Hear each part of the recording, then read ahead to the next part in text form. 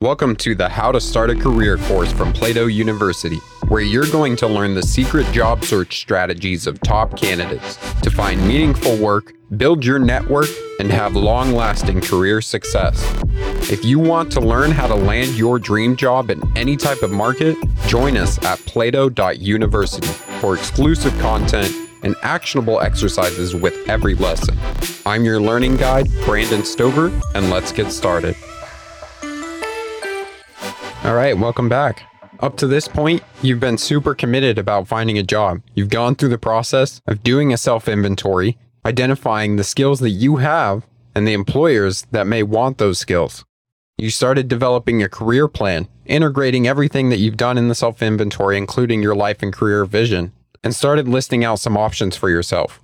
Then you went through the process of researching those options and those companies, making sure that you actually had the skills to solve their problems. And hopefully you're going to go through the ladder of tests to gain some more certainty about your options, doing all of this in the service to find your dream job. At this point, your job search is going to become a major sales campaign, and the final preparations before launch must include tweaking your marketing communications to ensure the product you are taking to market is clearly defined, with enough distinctive features to differentiate you from others. And here's a little secret: that product is you. At this point, you have more thorough knowledge of the product you are taking to market than you have ever had before. So now it is time to consider ways to further define your legitimate professional persona, the face you show to the world of work, and the supporting documents that position you, including your professional profiles, your resume, your portfolio, and so on. When you do this in a conscious manner, it gives people a distinct way to look at you. And if the promises made by your professional brand can be backed up by your work, then your reputation will grow, and this will become your personal brand. This is what we're going to focus on over the next few lessons, is developing your personal brand. Your personal brand is everything you are posting online, every email that you write, every time you meet or talk to someone, every time you are in public. Everything that you're doing is acting in congruence with the goal of your personal brand. The reality is we all have a personal brand, whether we are trying to build one or not. People have an opinion about you, and that opinion is your current personal brand. Look, we know that it's death for a professional to be seen as an interchangeable cog. You want to stand out in the mind of hiring managers as someone who can help them solve their problems. Doing a self-inventory and getting clear on what your maximum valuable contribution is great, but it's not enough for you to know it. Potential employers must be able to quickly understand your value as well. And we're going to express this through your personal brand. It's important that you're able to express what your competitive advantage is. It's going to set you apart from everybody else that is applying for the same position. We're also going to use this personal brand to create your promotional materials in the next few lessons. But before we get there, we're going to start with positioning. Positioning refers to the place that a brand occupies in the minds of the customers and how it is distinguished from products of the competitors. For our purposes, position is going to be how you occupy in the minds of hiring managers and how it is distinguished from the other applicants that are applying for the same job. So let's go through some exercises to start developing your positioning statement and the beginnings of your personal brand. A positioning statement is sort of like an elevator pitch, meaning it should be short enough that you can tell someone in an elevator what you do and they'll walk away with a solid sense of your value. Your professional positioning statement should be a paragraph or less in written form and 30 seconds or less when spoken. It's going to summarize the value you can bring to an employer in a succinct way, including what you do, your areas of expertise, your strengths, and what you are looking for. So I'm going to give you a template that you can use to start developing this. I'll give you the template, and then I'll walk through an example if you were a software developer. So sentence 1, I am a blank with blank years of experience in the blank industry. Sentence 2, I have expertise in blank. Sentence 3, my strengths include blank, blank, and blank. And sentence 4, I'm looking for an opportunity to blank. So now let's give an example of this for someone that's a software developer. Sentence 1, I'm a software developer with 3 years of experience in the technology industry.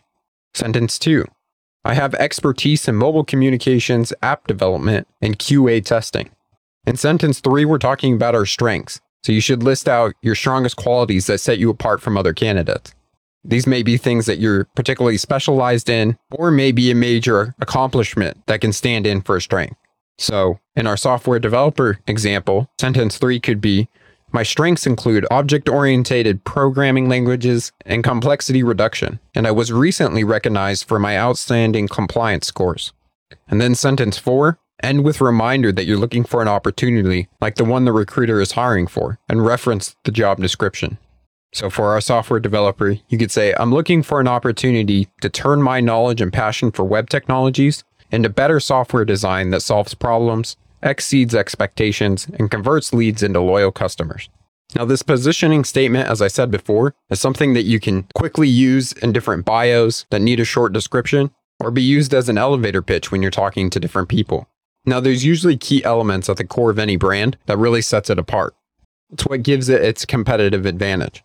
I'm going to go through a list of questions that you should write down answers to that will help you to more easily understand your competitive advantage, so that when you're filling out applications or you're answering questions in an interview, you already have these details written out. So what are the skills and professional values that best capture the essence of the professional you? Which of the transferable skills and professional values have you marked for further professional development? And how are you going to go about learning those?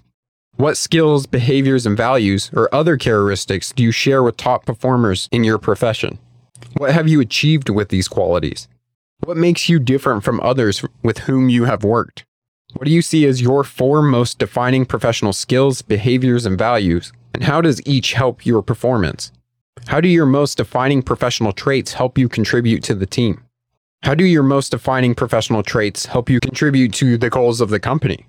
Why do you stand out in your job or profession? In what ways are you better than others at your workplace who hold the same title? What excites you most about your professional responsibilities? What are your biggest achievements in these areas? What do your peers say about you? What does management say about you? What do people who report to you say about you? What are the 3 key deliverables that you do for your job? What gives you the greatest satisfaction in the work you do?